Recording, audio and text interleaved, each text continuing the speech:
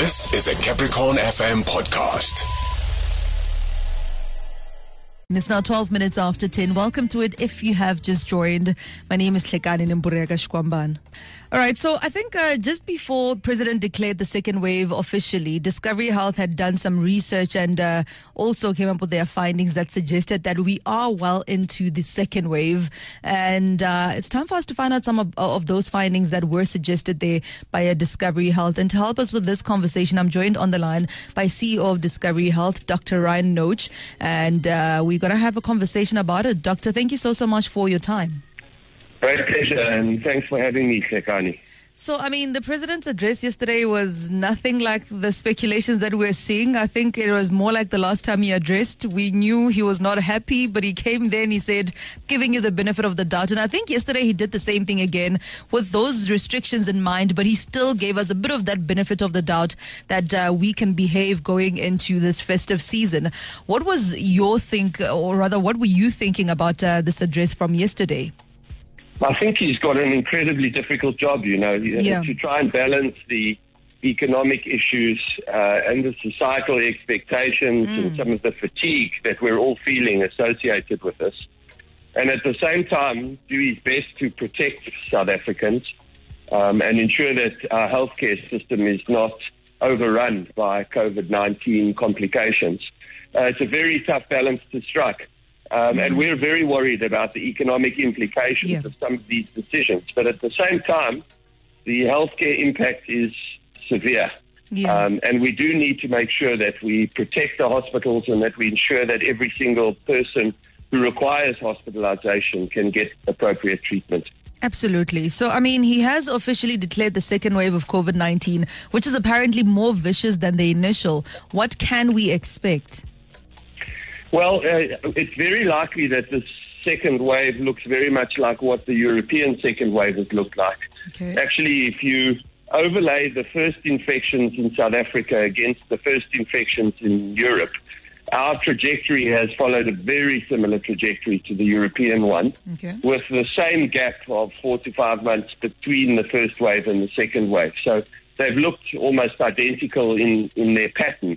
What we saw from the second European wave was that it affected, in the main, much younger group of people. And this may be because they're economically active and productive and they're experiencing face-to-face interactions. So we're seeing this in our second wave. We're seeing much younger people being infected. And linked to that, the good news is we're seeing actually a lower mortality rate. Since we've learned how to treat this disease and our treatment and our clinical strategies have changed, we're seeing less people die, but still a very large number of people, about 18% of people, 18 out of every 100 who contract it land up requiring hospital care and sometimes ICU and critical care. So it's very scary. In some areas, it does look like the second wave will actually exceed the first wave in terms of the number of infections in particular regions. And I mean, you speak of these areas that we now call or know them as hotspots. It's not spreading across in the same rate. But what is the average, rate of infection in these hotspots, and what are the healthy limits of the infection rate? Well, we measure something called the reproductive rate, which epidemiologists tell us is the correct way to track an epidemic of this nature. If the reproduction rate is greater than 1, it means that for every person who contracts the infection, they're spreading it to more than one other person. So a reproduction rate of greater than 1 means that the epidemic is effectively growing exponentially. A reproduction rate less than 1 means for every person that catches it, they spread it to less than one person. And that's where we want to be as a country. Oh, wow. We want to try and contain the spread. Unfortunately, South Africa at the moment, our reproduction rate as a country is 1.4, which means that the epidemic is growing exponentially. And there are parts of the country where it's much higher, and this is particularly worrying. So, I mean, one of the things that are also worrying is the fact that today marks the beginning of the December break for many. And one thing that usually happens is people travel across provinces, especially for people in Limpopo who mostly would work in Gauteng. Is the health system ready across the different provinces, especially the rural areas, to accommodate the second wave? I must say, I think that our healthcare system has performed brilliantly. Okay. And in the main has delivered outstanding care, sometimes better than many other developed healthcare economies across the world. And our outcomes so far have been really excellent.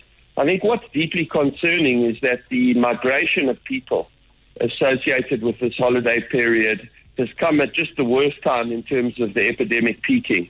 And so as we see, particularly as you point out, perhaps labor, employees who work in major cities and are going to go back home during the holiday period, we're very worried about these small towns where the healthcare infrastructure is just not as robust as in the metropolitan areas and may well be put under terrible strain.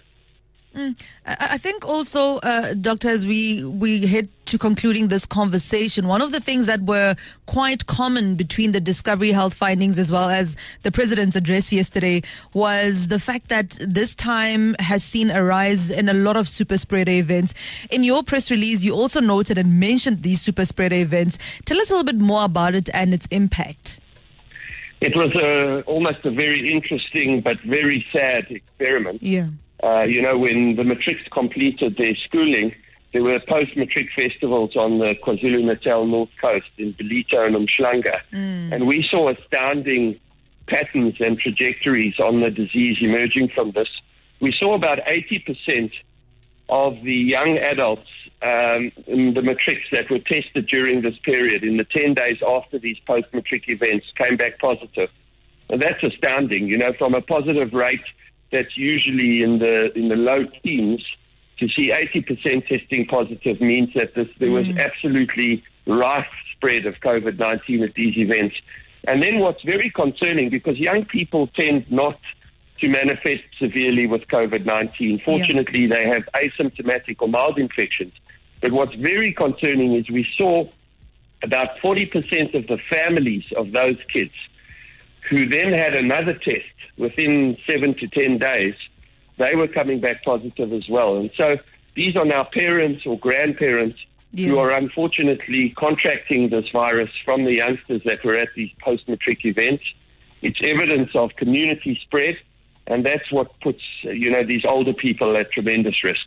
Absolutely. And I mean, when I was following this story particularly, I read that, we were seeing some of the families or some of the students who were just not cooperating with the call from the health department to come forward and get tested.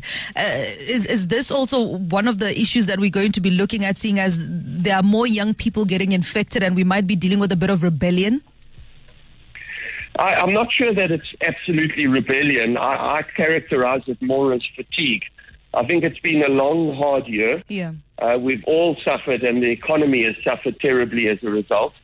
I think at this stage of the year, when people are seeking a bit of a reprieve, some family time, and almost just to try and unwind and relax, the last thing people want is more restrictions and more testing and the anxiety of testing positive.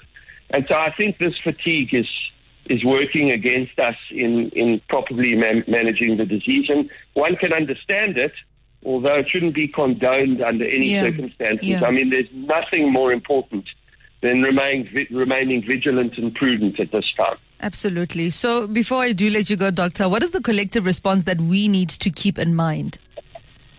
Well, notwithstanding this fatigue and notwithstanding this festive time of year, I would urge all of your listeners, Clegani, to really make sure that they maintain social distance. They must be prudent and cautious about this. They should stay in small family clusters and try and not mix between family units. Wearing a mask all the time is absolutely helpful, and there is good evidence emerging from studies around the world that shows that mask wearing makes a significant difference. Stay outdoors where there's fresh air as opposed to being in closed-in areas with poor ventilation. Look after your personal hygiene, so sneezing and coughing, don't do that in public, and do it into a bent elbow if you must. And then, hand sanitizing and hand washing is absolutely critical. I know people have heard these messages many times. They're probably tired of hearing them, but I repeat them because they are so particularly important. That it is the best way to control spread. Absolutely. And for those who are interested in reading a little bit more about, the research that Discovery Health has released and getting to see some of those findings, how do we get in touch? How do we find those kind of press releases?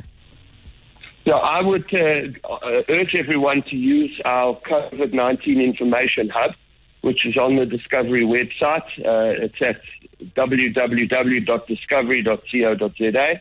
And even if you're not a Discovery Health member, you'll be able to log into that COVID-19 information website. And importantly, on that page, one of the key issues you should look out for is the hotspots information. As we track our data, along with the National Department of Health data, we're updating the hotspots information regularly. And so you can see exactly where the hotspots are in the country, where one has to be even more prudent than you would usually. Absolutely. Thank you so much for this conversation. It is the CEO of Discovery Health, Dr. Ryan Noach, talking to us about their findings, as well as very important talking issue at this moment, which is the super spreader events that have been happening ever since matriculants finished writing their examination. But yet again, I echo everything he said on how we need to look at it collectively. The rules have been mentioned so many times. Maybe you might be tired of hearing them, but all of those rules are there to save your life.